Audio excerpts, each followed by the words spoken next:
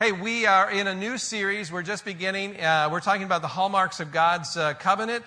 And in that process, we are going to be talking about some values that are very important to us here at Mission Church. We have three core values that we talk a lot about around here, or maybe not all that much, but they're certainly in the back of our minds. When we talk about three things, we talk about intimacy, which is what we're going to talk about today. Intimacy is that idea to say we have a relationship with God this way. It is something that He pursues with us and we pursue with Him, and we're continually growing in this. And so we talk about that. That's kind of the foundation of what we're about, is that God desires to have a relationship with us. And so we talk a lot about intimacy. Then we talk about this idea of community.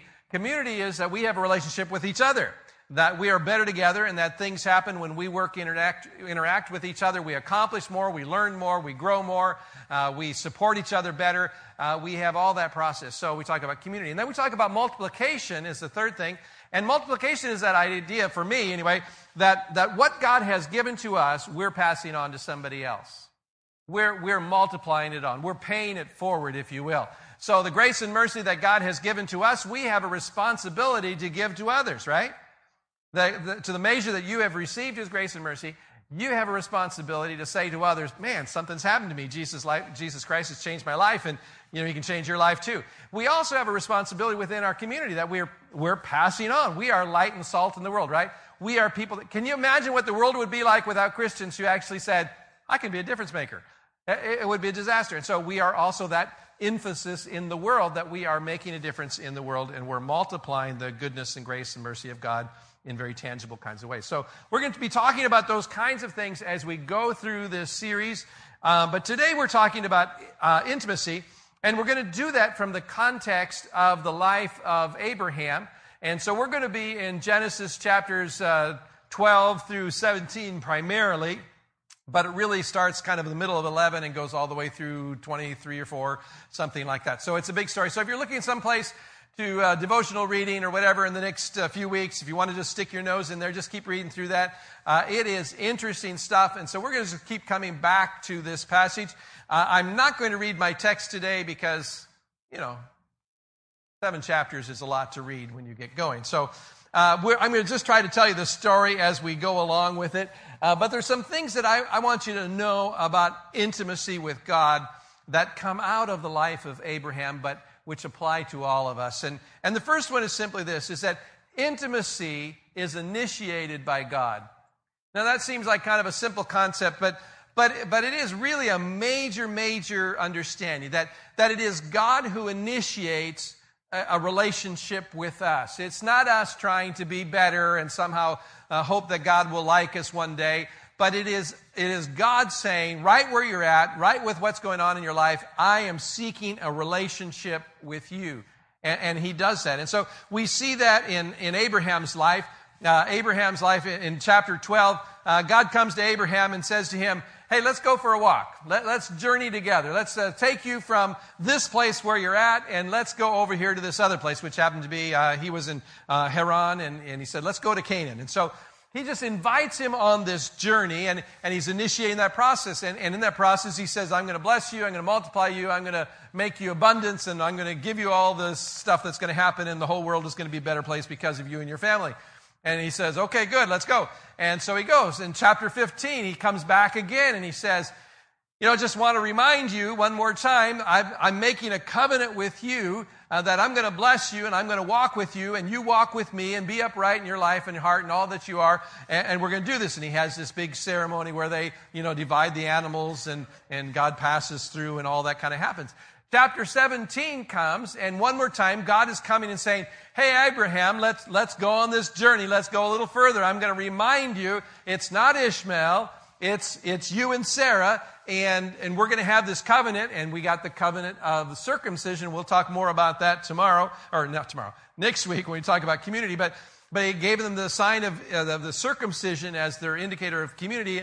And all along the way, God just keeps showing up. And if you read through those chapters, you find God just keeps showing up. He just shows up and he says, I got this thing. Abraham, let's go on a journey. Let's talk. Let's do this stuff. Let's keep going. Let's keep moving. Keep drawing us. And that's the way he does that. And God does that all through Scripture. We know a couple of our favorite passages of Scripture. I used them both last week. John 3:16 says, For God so loved the world that he gave his one and only begotten Son, that whoever believes in him should not perish but have everlasting life. That is a God-initiated expression of love that says we don't deserve that, we don't get that, but God says, I love you anyway. Now, Romans chapter 5, verse 8 says similar kind of thing. It says, as God demonstrates his own love in this, that while we were yet sinners, Christ died for us. Before we were doing anything worth God even paying attention, he was already paying attention. He was already inviting us, already seeking us out, already wanting to draw us in. And that is the way God works in us all the time. Now, for me, this is really huge because I don't deserve that. And maybe you do, I don't know, maybe you're so good you say, man, God ought to take a look at me. But I just tell you, I know who I am and I know how my life was. And there's really no reason why God would be interested in the likes of me. But I'm telling you, he is, and he's interested in the likes of you. Doesn't matter where you've been, doesn't matter what you've done, it doesn't matter how many times you've messed up, doesn't matter, and we're going to talk about that in a minute, doesn't matter how often you've done that or how far you've gone, it doesn't matter. God is still calling and drawing and reaching out to you and saying, come along, come along. That's what he does. That's who God is. You got to get that at the very foundation of who you are and how you think about this relationship with God. It's God who is seeking you out. Right? Okay, so the second thing is this, is that intimacy is progressive. I don't know if you have the bulletins under, by the way. It's a very simple outline. I had somebody in the first service came up to me, Pastor, you only have 3 lines in your outline. What's going on? Is it going to be a really short sermon? And I said, no, I'm a preacher. It's never short. And so, so anyway, but they're there. So intimacy is progressive. And what I mean by that is that it's a journey. It's a journey. You just don't go from, A to Z with God. It is a journey. God is continually revealing things to you and continually revealing himself and continually showing up and continually inviting us into relationship, continually inviting us to take steps of faith. He's in this journey with us. Now, this is kind of interesting. Do you know where the journey with Abraham started? Now, this is a trivia question, a Bible trivia question. Where did the journey that Abraham was on start? What's the record we have? Where did he start out? He started out in Ur. That's right. Ur. Not the pirate Ur, but Ur. You are. He started in the Ur of Chaldeans. And he actually started there. And what's kind of interesting is, why did he go from Ur to Haran, where he went to? Why did he go there? Is what? That's where his family went. This is important. I think this is important. This is kind of a silly thing. Abraham started on this journey from Ur of Chaldea, on this journey, not because God showed up. Isn't that funny? Not because God showed up, but because his father said, let's go. You get this? And I got to thinking about that. I was laying in bed in the middle of the night last night, thinking about this whole story thing. And I was laying there and I was thinking, that's kind of interesting. Isn't that the way we are a lot of times? That our first steps toward following have nothing to do with us and God, but just have to do with the relationships that we have with us. That sometimes, like kids with our parents, we just kind of go along. We just kind of go along. We just kind of show up. We have friends that are following God, and we just kind of go along. And then one day, suddenly God shows up and says, Abraham, or Abram at the time, as his name was, Abraham, let's go on a journey. Don't stop here. This isn't the destination. And I thought that's kind of interesting. There's on this journey. So he's on this journey. He goes with his father from Ur to Haran. And in Haran, his father dies. And God shows up and says, this isn't the place for you. Let's go to Canaan. And so he says, okay. And in the process, he says, okay, God, I'm going to bless you. I'm going to make all this kind of stuff happen. And so he goes. And how many of you would have gone on that journey? One of you. Okay. I want to tell you, all of you would have gone on this journey. Seriously, wouldn't you go on this journey? Okay, so you're there. Your father's just passed away. You're kind of in this emotional crisis probably. You've got all this stuff going on. You have this epiphany. You have this moment. I don't know what that was like. It really doesn't describe it. It just says God showed up. So you're here. You have this spiritual experience with a heavenly being. God shows up. And what does he say to you? Let's go on a journey. Let's go for a walk. He says, and, by the way, if you go on the walk with me, I'm going to bless you. I'm going to give you abundance like you've never imagined abundance. I'm going to give you sons and daughters. I'm going to give you family. There are going to be so many people in your family that you're going to outnumber the grains of sand. You're going to outnumber the stars in the sky. And I'm going to bless you abundantly. I'm going to give you so much stuff. Just go with me. Sign me up, right? You guys aren't materialistic souls. I'd have gone. Sorry. So he goes. So he has this thing, and then God begins to show up. He just keeps showing up, and he keeps reminding him of stuff, and he goes along, and he has this experience, and stuff happens along the way. He does some good things, and he does some not so good things. Gets to chapter 15. 15 comes. It's been a long time. You know that Abram was 75 years old when God first showed up. Right? We get that. 75 years old when he first showed up. Now we get to chapter 15, and it's been a few years. Things have passed along. And God shows up, and he reminds him, same thing, I'm going to bless you. I don't want you to forget the covenant. I don't want you to give up on this. I want you to keep following me, and I'm going to bless you. And so he goes through this whole covenant thing. Split all the animals. I don't know what all that's about. Just divide half and half. And, the guy who's making the covenant passes through the middle of it, and that assures that nothing's ever going to happen to that covenant. And it's just kind of one of those things that they did. And God says, that's who I am. I'm making this covenant with you. I am going to bless you. You're going to have children, and you're going to have an abundance of children, and you're going to have abundant of blessing. And he was blessed. I mean, he was already progressing. I mean, good things were happening to his life. And he's doing all this stuff, and he shows up. That's chapter 15. You know what chapter 16 is? This is where most of us show up. Chapter 16 of Abram's life is, God, I heard what you said. God, I see some pretty cool things happening.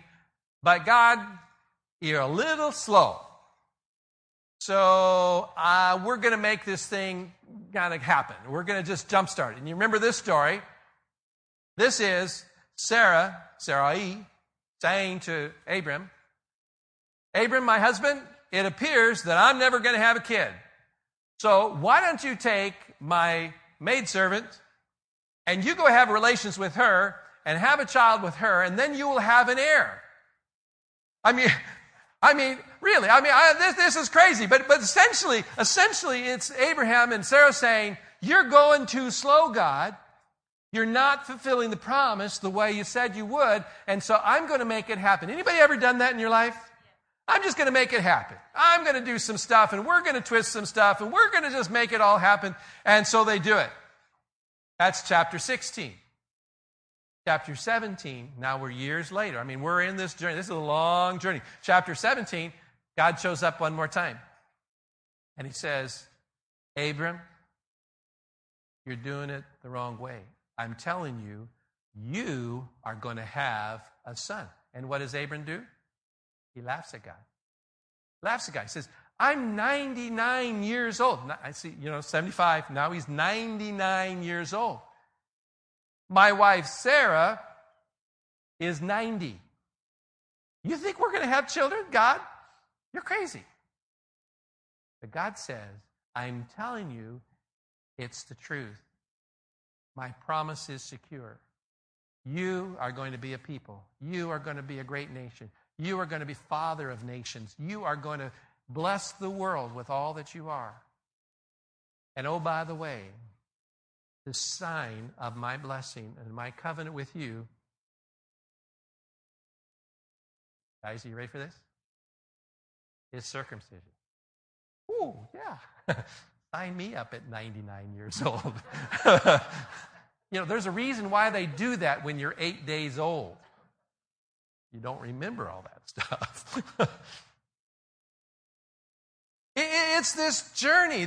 It's this journey that he's on that started in a very simple way with God just saying, I'm going to bless you, come and follow me. It's all the continually to show up through all of his mess ups and all those kinds of things. I mean, going down to Egypt. Twice he did this. I don't know. Twice sold his wife off as his sister. Did that twice in this story. That's not right, Abraham.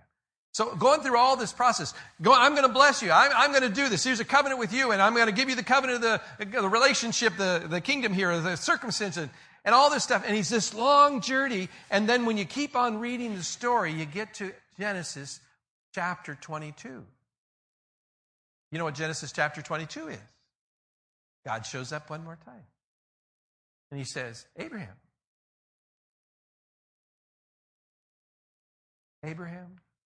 I want you to go and sacrifice all of your dreams.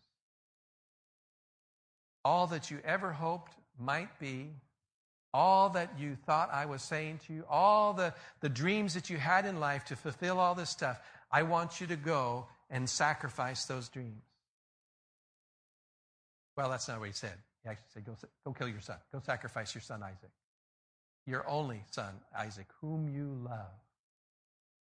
But it was essentially God saying, would you be willing to let go of all of your dreams, everything that you had placed your hope into? Now, after all of these years, he's 100 years old, and he's had this son that God had promised, that all these amazing things were going to happen through this one child of his, the only child he was ever likely to have. God says, would you be willing to lay down your dreams and still follow me? Still trust me to fulfill all the promises that I have for you in your life. And Abraham says, son, let's go for a walk in the woods. Could you imagine a father's heart when your son says, Daddy, I see the wood and I see the fire, but Daddy, where's the sacrifice? And Daddy says, the Lord will provide. And he goes there and he's ready to just lay down his own son. He's already tied him up, already laid him on the altar. He's already ready to slice and dice him. I don't get that. That'll be one of those questions I'll ask in heaven. I don't get it. But he's ready to lay it all down. He's ready to give it all up. And God says, wait. Now I truly get it. Now you've truly proven to me that it's more about me than about the stuff. You see, intimacy with God is this process that we walk through and journey through with him. If God had come to Abraham and said, Abraham, we're going to walk together, and 25 years from now, I'm going to ask you to sacrifice your son. To give up all your dreams, everything you'd ever asked for, everything you'd ever hoped for, I'm going to ask you to give up. Abraham said, I'm not getting on that wagon. Are you crazy? But God started with Abraham where he was at, with what he needed. And he does the same thing with us. And that's true. He takes us where we're at, what we can handle, what we can respond to, and we respond to it at that level.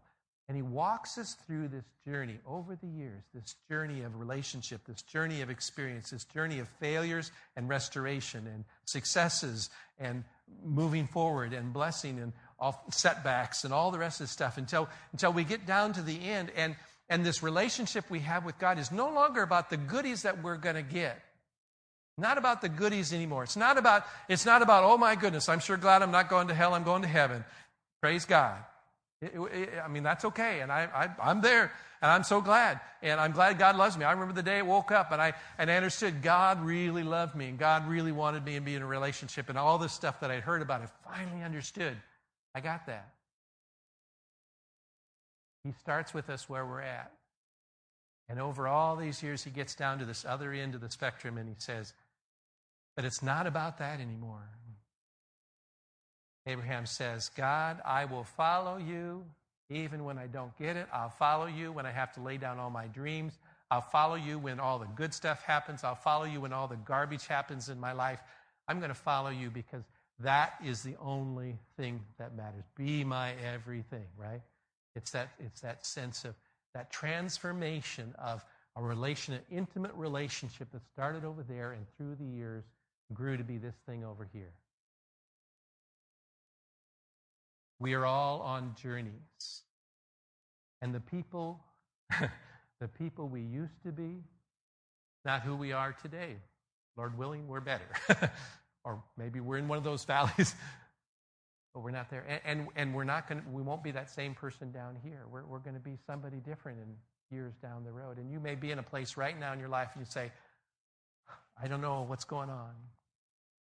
But I just tell you, wherever you're at, God is there with you, and He's on this journey, continually revealing Himself, continually drawing us deeper into Himself, continually inviting us into steps of faith, continually inviting us on this journey. Because that's the way He works. Third thing is this.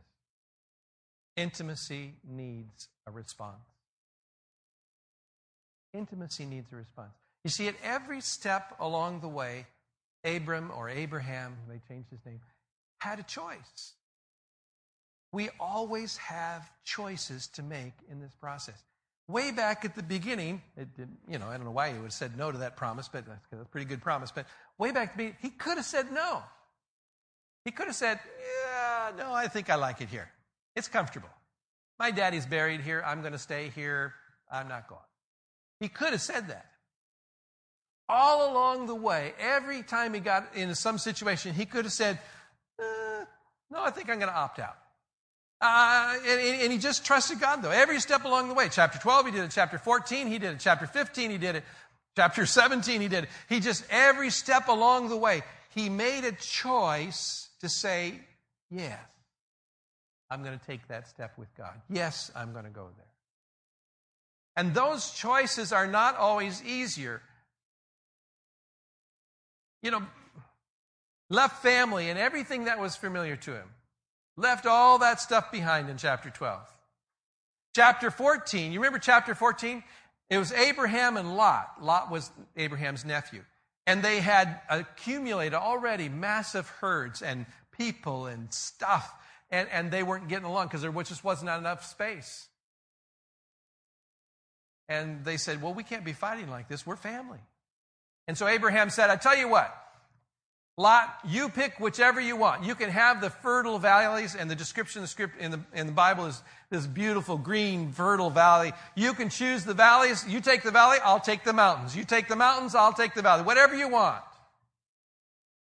And Lot chose the very best. He chose the valleys with the green grass and the perfect location for herds.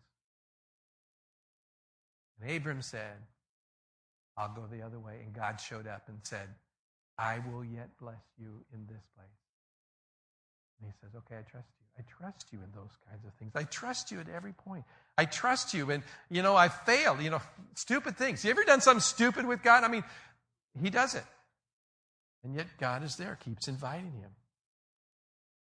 Chapter 17, they're laughing at God, but I still choose you, God, even when I don't get it.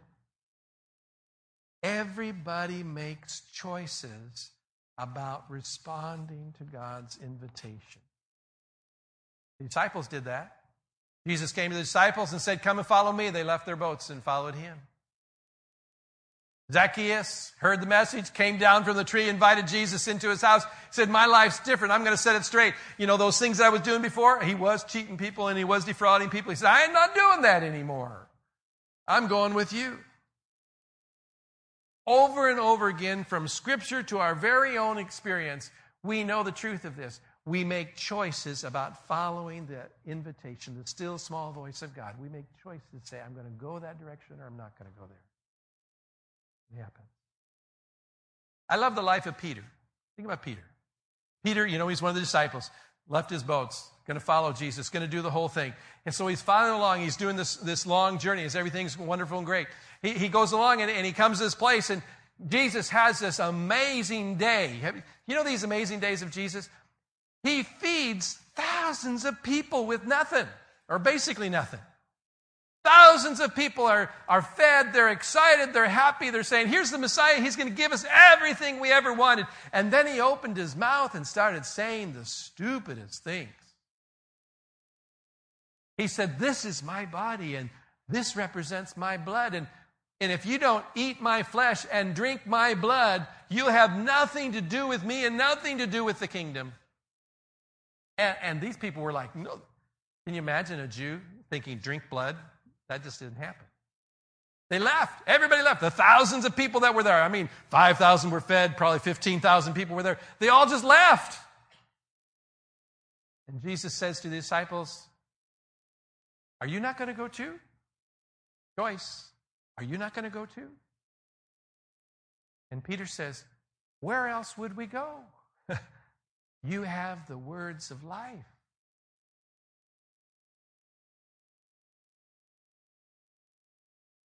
Years go by. Jesus is on trial for his life, and here's Peter. I tell you, I don't know this man. I don't know what you're talking about. I swear to you, I have never seen this guy before.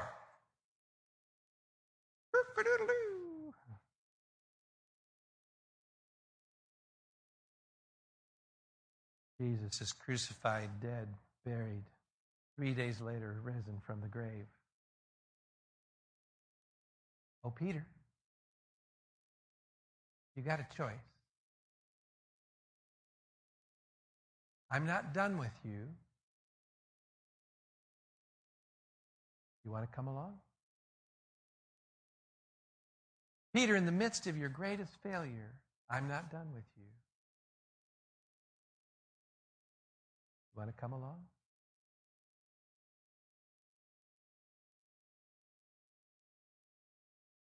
Jesus is gone, ascended into heaven. Holy Spirit has come in power and authority. Peter's out there preaching the gospel to anybody who will listen. He's so strong about this and so powerful about this that he gets arrested. They take him in. They bring him in before the Sanhedrin, and they say to him, you can't be doing this. You can't speak like this. In fact, you're going to be in big trouble. In fact, we're going to beat you because you're speaking like this. We're telling you, you will not say another word about this Jesus character again. Choices. Choices. And Peter says, you'll have to be the one to decide whether it's right or wrong for me to speak about this Jesus. But as for me, I cannot stop from speaking about this one. Choice. It's not in Scripture, but tradition tells us that at the very end, Peter said, I am not worthy to die as Jesus did on the cross. Crucify me upside down. Choices. It's this journey, and all along the journey, we're making choices about going with God. That is the nature of intimacy. This God who is reaching out to us, who is walking and journeying with us from where we're at to where he wants to take us, this long journey. And along the way, we are making choices. Choices in our failures, choices in our successes, choices when we do good, choices when we don't do good. God's continually there saying, come on along, come on along, come on along.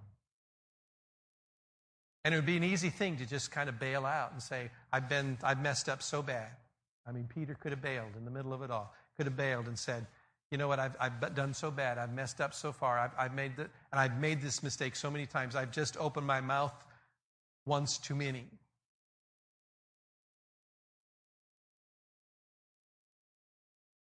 And we do that too. We think, God, I've messed up so many times in such bad ways. But I'm telling you, God doesn't, well, he does care, but it's not the end with God. He keeps inviting us on this journey, inviting us into intimacy, inviting us deeper into the things of God, inviting us to more of Him and more of Him and more of Him. And every step along the way we say, God, I just want to know you more. God, as much as I know, I give you. And a year later you say, oh my goodness, as much as I know, I give you. As much as I know, I give you. I trust you, God. And it just goes deeper and deeper. That's intimacy in this journey with God. It's who we are. It's part of our core values as a church because it's who God is. He is invested in us in relationship and drawing us.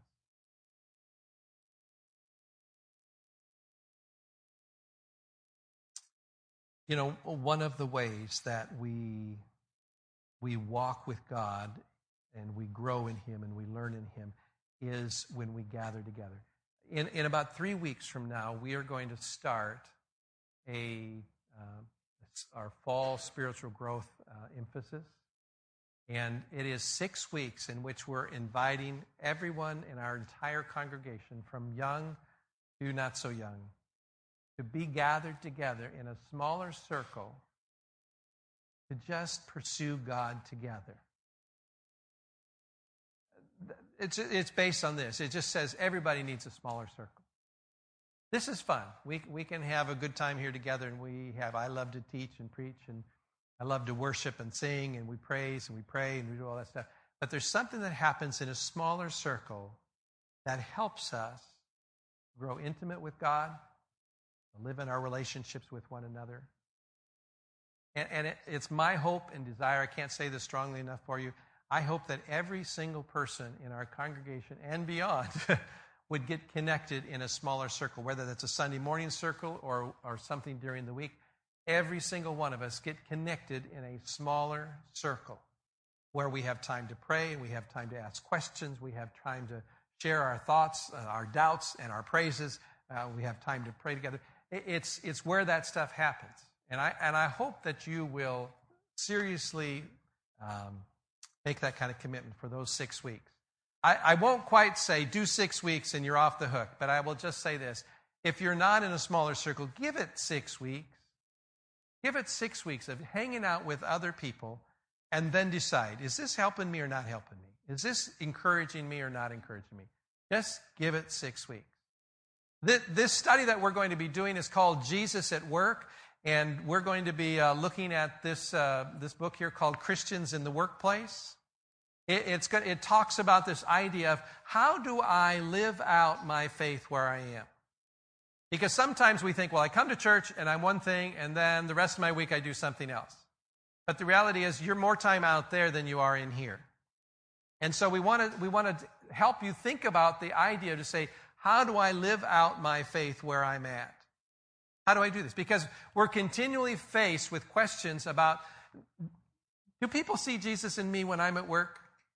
When I'm out there in relationship, do people see me, or do they see that ugly, mean, cranky person at work? That doesn't have anything to do with who I'd really like to be.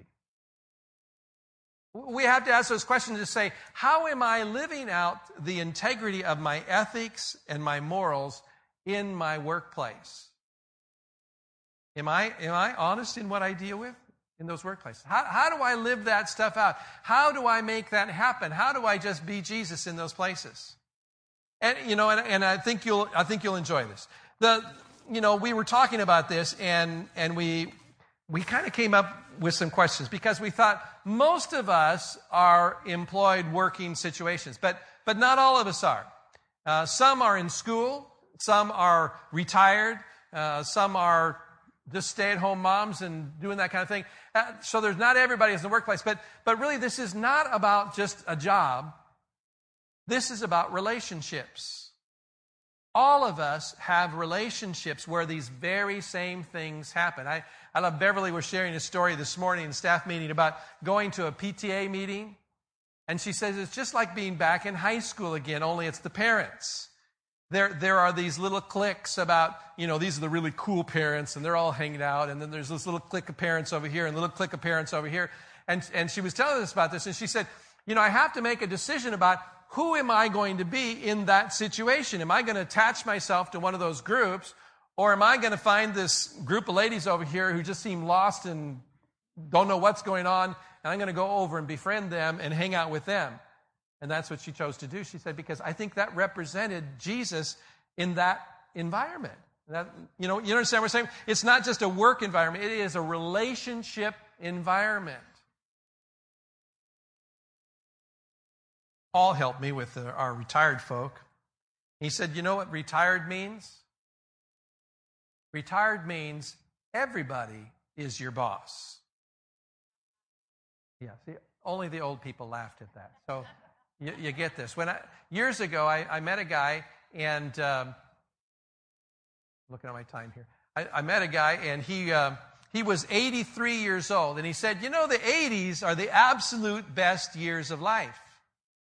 He said, when I retired in my early 60s, he said, I was young, I was strong, and everybody knew it, and I had time, and so they called me for everything. I didn't have a job anymore, but I had all these people wanting me to work for them for free. And so I was never so busy and never so tired as I was. My kids called me, my brothers and sisters called me, my church called me. Everybody wanted my time, wanted everything I had. I was never so busy as I was in my 60s. Then I got to my 70s. He said the 70s are absolute worst because you look like you looked in the 60s, but you don't feel like you did in the 60s. Now you are a little tired, but you still look like you're young. And they still want you to work like a dog. He said the 80s are the absolute best because when I get to my 80s, everybody's just happy that I'm alive. That I show up. I just show up and they're happy I'm there. I don't have to do anything. I just come in, say hi, good, okay. And I'm like, oh, wow, this is great. So it's not just about work. It's about relationship, because even when we're retired, even when we're stay-at-home moms, even when we're out there in relational kind of situations, you're at school, right? You're at school and you have to have those questions, this decision to say all your friends are copying off each other. Do you copy off each other? Don't answer that question. I don't want to know. You know what I'm saying? Is Christ showing up in my character? You say, I was so excited. Matthew's not here, right? Then I can talk about Matthew. Okay. Now this is good. I'm so excited. I'm hearing all these stories from Beverly. Matthew is just, what grade is Matthew in? He's in fourth grade? Oh my goodness. That's crazy. He's in fourth grade. So he's in fourth grade, and he's sitting around this table at school, and this one kid says something really bizarre, not kind of a, I don't know what I'd call it, kind of a racist kind of statement. And I'm sorry, not Matthew, some other kid at the table. And Matthew says, that's not the way we talk. We're not going to talk like that. And I'm like, you know what? No, I'm just like, that's Jesus showing up in the school. That you make choices to say, this is how I'm going to live. This is what I'm going to live like. And this is how I'm going to influence people around me. And this is the moral and the morality and the ethic that I live by. And so this stuff about workplace it's school, it's work, it's home, it's the PTA meeting, it's out in the, oh boy, soccer moms, right?